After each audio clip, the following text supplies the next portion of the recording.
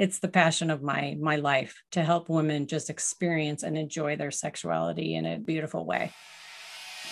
You're listening to Good is in the Details. I'm Gwendolyn Dolsky, and this is the podcast where we learn what we didn't know in the spirit of Socrates. In this episode, I'm going solo. This is part of the mini-sode series, How Do You Maternity? And our guest is a returning guest, Cindy Sharkey. She's a registered nurse, a podcaster. You got to check out her pod, Permission for Pleasure, and she's also a sex educator. She was on the show for season 2, episode 12 to talk about sex ed. And now in terms of maternity, we're talking about the physical health. I had asked her some questions about exercise. We dive right into that. And also relationship and intimacy during pregnancy and after. So welcome back to the pod, Cindy Sharkey for How Do You Maternity, Part 6.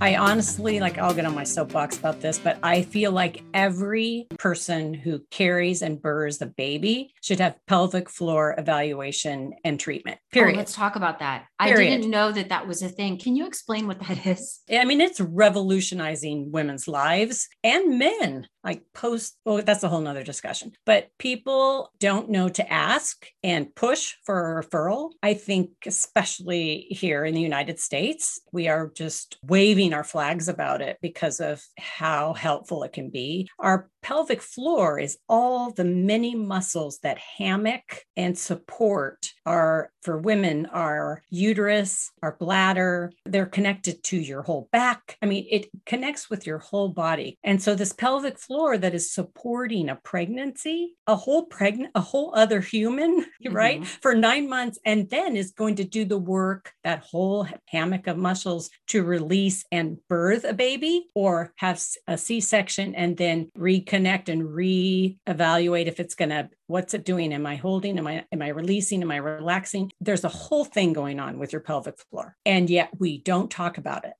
We act like it's all just the uterus's work, right? Or something like that. And then what happens is that whole pelvic floor is stretched or tightened. It's tightening itself to protect, or it's stretched to accommodate and form with the pregnancy and the delivery. What can happen is that tension or relaxation or overusage or just dysfunction in the pelvic floor, if it just goes on and on, let's talk about the main common things that are not normal. Wetting your pants, big one. And I just say it out loud to women because they say, oh, I just thought that's the way it's going to be now that I had a baby. Absolutely not. 100% no. Painful sex? Absolutely not. 100% no. Okay. That's just 2. Pelvic floor therapy is specialists who are trained to evaluate those exact muscles. Most of them are orthopedic based and then go into pelvic floor, and how to help you train those muscles to then be back to a solid working state. It is game changer. So I'm thinking that is another thing that is left off of the anatomy charts when we talk about sex ed. Oh, 100%. We talk about pelvic floor for pregnancy, right? Talking about Kegels, right? And people know is Kegels. Have you heard of Kegels?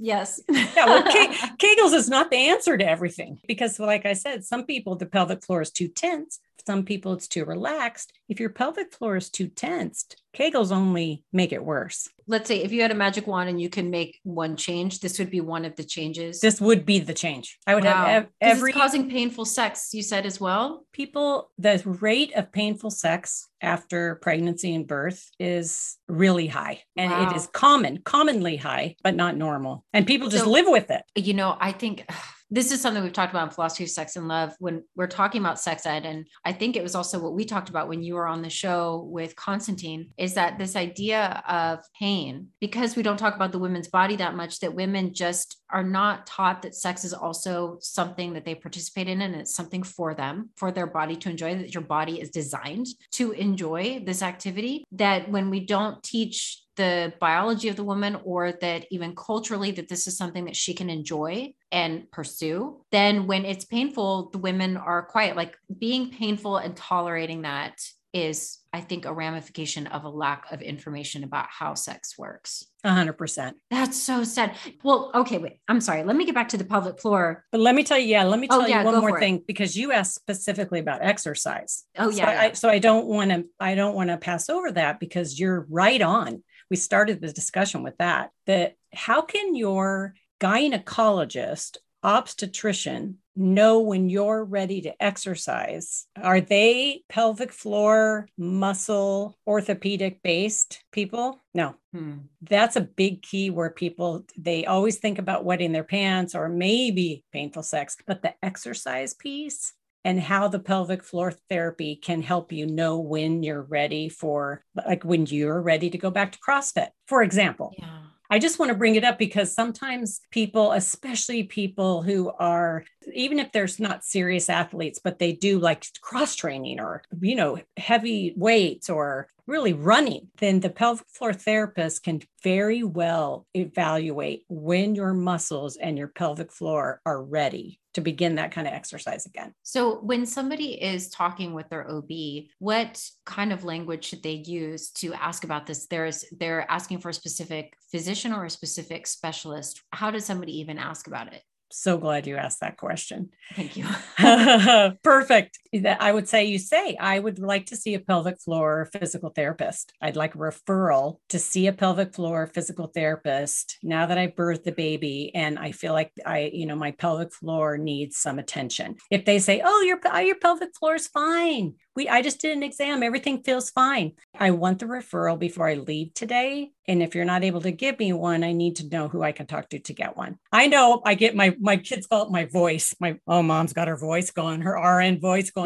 Listen, we have to advocate for ourselves. Yeah, we really do. And this should be a no-brainer. There should be no pushback about that. I think something else I want to address is that we're talking about the woman's body, but as a result of the changing in the body, there's this emotional response that the woman as a person is changing. It's not just the body, but she is changing. She's understanding herself in a different way, her relationship to the world in a different way, a future in a different way.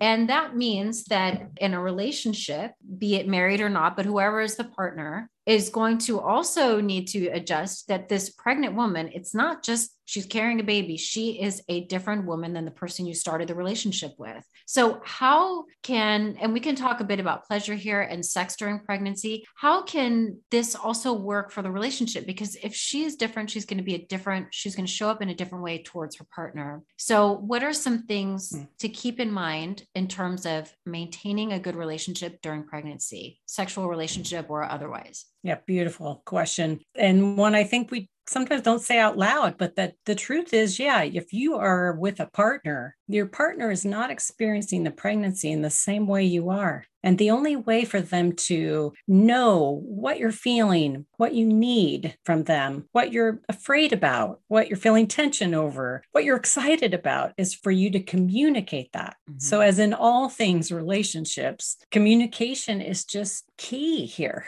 Our partners can't read our minds. And if you're with a male partner, they don't have a uterus. So conversations have to be just ongoing and on top of each other and a listening and a communicating. And if this has been like a difficult area in your relationship, pregnancy is the perfect time to start because you're in this whole new thing together, right? And so you're like, hey, like I've never done this. I don't know what's going on. This is what I'm feeling. What do you think about that? It gives them a doorway into what you're feeling and thinking and the emotions that are going on in your head and theirs. They have a lot of emotion too. They can. What? Yeah. It seems like some kind of a cruel joke that during pregnancy can also be one of the times when the woman is the most aroused and also feeling the least confident about her body. That just seems to be unfair. So why I have to ask, because I think in terms of, let's say, why is sex pleasurable in the first place? And I think in part of that's a strengthening evolutionary trait, that's part of survival, that one of the reasons it feels so good and it's enjoyable is to keep the species going. That's part of it. But that doesn't really fit into the narrative of why during pregnancy are women experiencing even more arousal? What is going on? Okay, so let me give a little caveat there because there are some who feel that way and there are some who feel the opposite. Oh, okay. So I just totally disclosed what was going through with me. But you're normal. And it's great to say that out loud and think about what we said at the beginning, which is increased blood flow. Okay. Increased blood flow is like priming your genitals, right? It's like sex after exercise. Why do people sometimes have really great sex after exercise? Because everything's primed. Like the blood flow's going, your tissues are engorged. You're like, let's go. Same with pregnancy for a lot of people. That increased blood flow and their tissues engorged and that sensitivity, they just love it, right? Oh, Also, okay. they respond really well hormonally to the changes that they're experiencing hormonally. On the flip side, for those who are barfing their brains out or feel like, they have heartburn 24/7 or they're constipated 1 second, these people, all of those things throw them to the other side. Like when you don't feel good, you don't in general want to have sex. So it can go either way. Is there something that people should know about having sex during pregnancy? In general, sex during pregnancy is completely fine and normal. That's the first thing. Unless something's going on where there's a risk factor, and usually your physician is going to be pretty clear about that. So whether there's preterm labor or the placenta is laying low or over the cervix, placenta previa, or sometimes when you're carrying multiples, things like this, previous pregnancy loss, and you're using, you're being more careful because of multiple pregnancy loss, things like this. That I'm not saying like things like this, not a big deal. They're a big deal. And so then we take more care without putting things into the vagina, right? Mm-hmm. But in general, it's totally fine. Mm-hmm. The crazy thing is, let me tell you one thing for the guys that are listening, because when I taught sex education and within childbirth education for so many years, one of the biggest questions I got is I would have men come up during the break every single week. Cindy, do you think the baby can feel my penis if we have sex? Or Cindy, do you think I could hurt the baby if we have intercourse? Because that my penis, I'm like, your penis isn't touching the baby. That's a really good question. I'm super glad you're thinking about the baby, but there's no issue there. The baby doesn't see your penis. The baby doesn't feel your penis. Trust me. Let's look at the picture again. You can see how this looks. You see how it doesn't. Oh, okay. It's really reassuring. And I'm not kidding. You might laugh and giggle, but they have concerns too, right? Well, I would imagine that their concerns, I guess for the partner, I don't want to only say the men, but for the partner is that there's also maybe these ideas of how they're going to be in the world differently as a parent once a child comes, maybe some financial pressures, those kinds of things. So that's why I'm saying in a relationship, when the woman is changing, and I don't want to make it sound like the woman is a different she is a different person, but what I want to say is that her personality isn't subtracted, it's enhanced. So that I don't make it sound negative, because I don't think that it is. She is still the same person, but with these additions. And I think that they're good and exciting additions about mentally preparing for being different in the world, but you're not in the same relationship with the person that you started the relationship with. And the other person is going to be changing because, like you said, they have these concerns about sex too, and what's going on. And then how are they going to be? Is there anything that you found to be a common concern or something that is not talked about that's actually very common when it comes to pregnancy? Where people pregnancy itself or maybe like one of the symptoms or it can be a couple. I'm just curious what comes up for you. I guess when you were talking, one of the biggest things that comes up, not so much physically, is just this idea that you're talking about, that the relationship changes because we change how we are in the world. Mm-hmm. And this is one of the biggest things that comes up in therapies, that comes up when I talk to couples, is just that turning in and turning towards a baby. Sometimes women turning really in to support their own selves during pregnancy and mothering. And then a lot of times a partner can feel, well, they describe it as, am I going to be like left out, or I'm not as important? Or so many partners are used to being the focus of your attention. Mm-hmm. And when a baby comes into play, your attention naturally and should focus,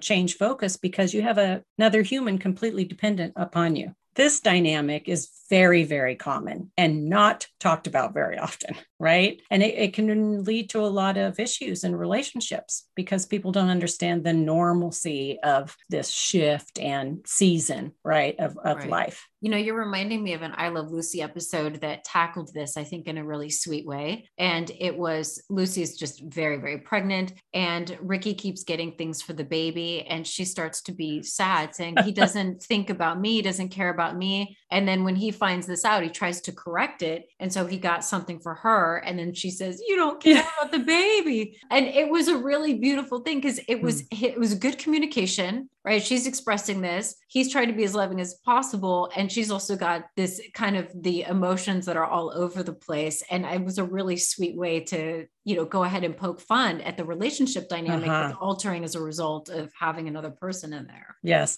And I think that same vein is this idea that somehow we're supposed to just know how to parent. Like if the baby comes, then we know how to parent. Well, we don't, we're going to learn how to parent. You know, we're going to figure that out as we go and what kind of parent we are. And I think that is something that I am constantly saying to couples is you're going to learn how to parent. I mean, this is something you're going to grow and figure out what works for you and your family. The baby doesn't come with the manual, you know, the 500-page manual that's going to give you all the, you know, the what to's and what haves and to-do list that's going to work exactly right for you and your family. On that note, I think there's another issue that would be interesting that's also just not totally intuitive. You have to have a nurse teach you how to do that. And that is nursing. Now, since my daughter was born a month early, I hadn't produced milk. And so then I'm given this pumping device. I don't know how it works. I don't know how anything works. And then the nurse is coming in and constantly squeezing me and prodding me, and trying to show me how to do it. And it's so funny because people think that that's just a natural thing or that that's something that every woman can do. Some women can and don't want to do that.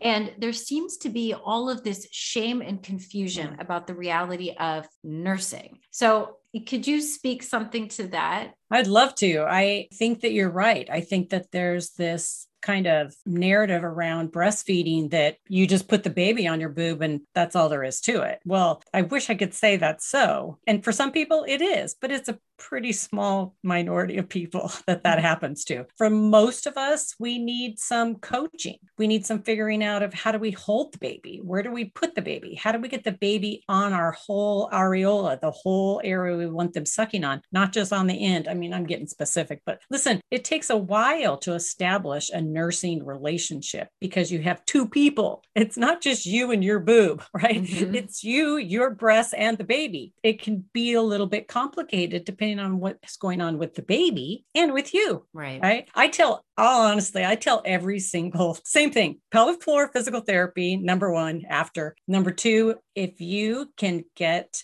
a lactation consultant to come to your room if you deliver in a hospital or to your home if you deliver in an outside setting, 100%. Most hospitals have a rotating rounds, a lactation consultant. They're a specialist in breastfeeding. These are people who want to help and troubleshoot, and they spot things so quickly. I love them. To every person that goes in to have a baby in a hospital, I say, ask for the lactation consultant the next day to come in. Put yourself on the schedule. What if everything is going great? I don't care if it's going great. Have them come in anyway, because often even just one or two tweaks can make a big difference in either how you're feeling comfortably or how the baby's doing. On the flip side, so many women, you know, like you said, either something comes up or physically they can't, or the baby's not, or their circumstances, and you have permission not to breastfeed. I mean, there is such a, sometimes such a negative outburst on women who make that choice. You know, you have to make the choice that works for you and your baby and your family. Yeah, I think I had felt that guilt. And especially since when my daughter was born and she was underweight, she was just under 5 pounds. And they had to, because I wasn't producing because it was also early. So we're trying to stimulate me to produce, but she had to have formula. And then by the time I was able to produce, it ended up being about half and half me, half the formula. And then at around the 10-month mark, I stopped. I made the decision to stop. And I felt this guilt about it. Like, why can't you just make it to the year, you know, breastfeed for a year? And I saw a post on Instagram, I think, and it was a woman who had made the decision to stop at around month 10. And she said the cost of what it was doing to her well-being and, the time and the frustration and all of that, that it was actually better for her to take care of herself so that she could be a better parent for her child, that it was a good decision. It made sense. It was her being a good parent, that it doesn't mean that you're not a good parent. Now, women who can go 12 months, I know that there's women who were breastfeeding for 12 months. And when that 12-month mark came up, they were sad to end it.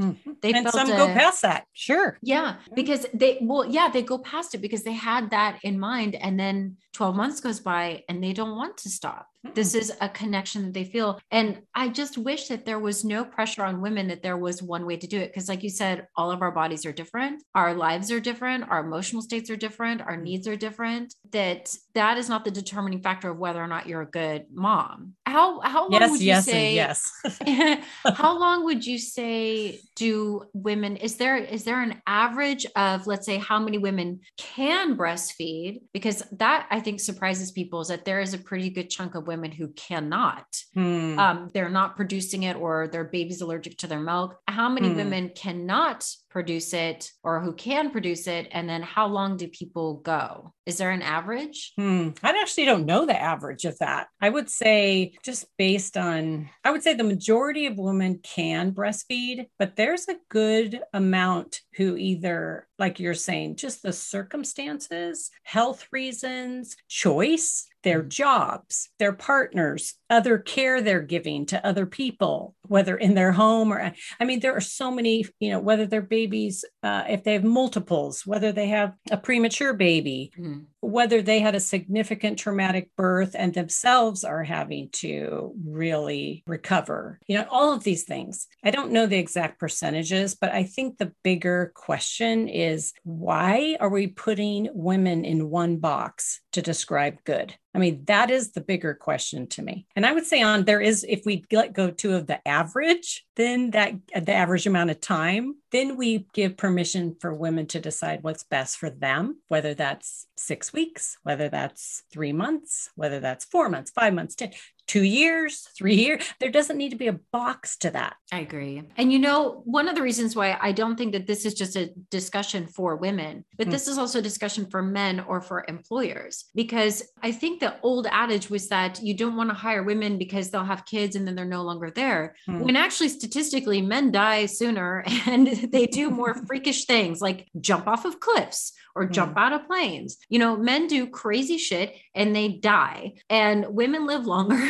And just because they're having a baby does not mean that they're out of the workforce. And so if employers would look at this as an opportunity to retain their strong female presence by having lactation rooms and things like that, because I think what we've been learning as a result of moms, and now definitely because of the pandemic, is that a 9-to-5 schedule is not necessary for being productive, because women figure out how to do things at all hours, juggling several different things. And if you want to retain the best, then you make that kind of accommodation, because you're going to lose out on some fantastic women for your employment if you just relegate what constitutes productive is between a certain amount of hours. And don't you think the pandemic, like you said, well, what I hope is that will help shift the mentality of what that has to look like for the workforce for women? I hope so. I really think so.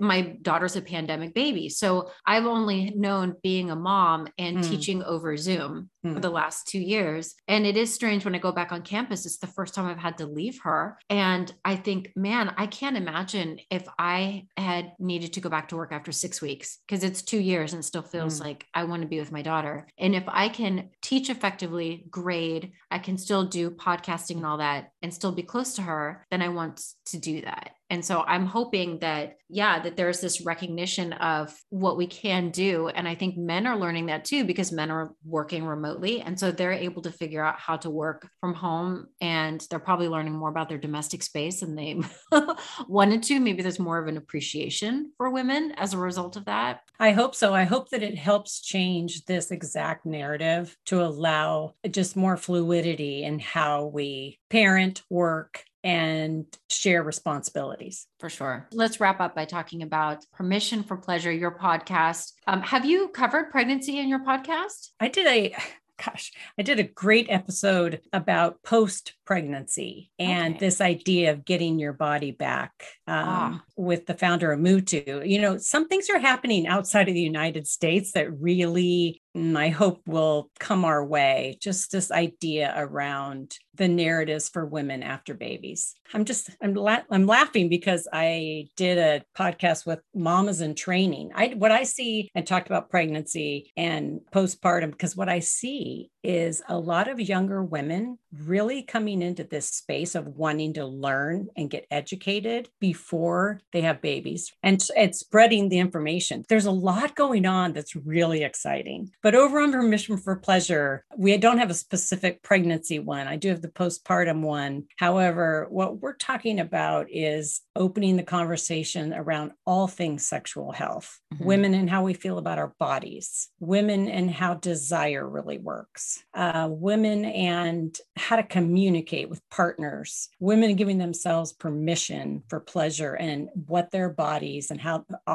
they're made to do that. I would love to have people come and join the conversation. It's the passion of my life to help women just experience and enjoy their sexuality in a beautiful way. I love that. I think it's so great even that we're talking about in terms of health, because the way that sex is taught is in such a negative way. Don't get pregnant, don't get the disease, and then here's a fertilized egg. Yes. So we're not talking about the health benefits, but we can't even talk about the health benefits unless we understand how it all works. And the Permission for Pleasure I love, because our bodies are made for it. But culturally is the only thing that is keeping women back, I think, from really being able to understand that sex is for them and it's a pleasurable experience for them. Yes. And we talk a lot about those sexual scripts, is what we call them on the podcast, of what have you heard and just ingested from your growing up, your community, your education or not lack of education that has just sits in you. Can you untangle some of that to have a more healthy sexual you? I love it. Okay, Cindy, thank you so much. Yes, great to be with you. Thanks for having me on again. It was a good conversation.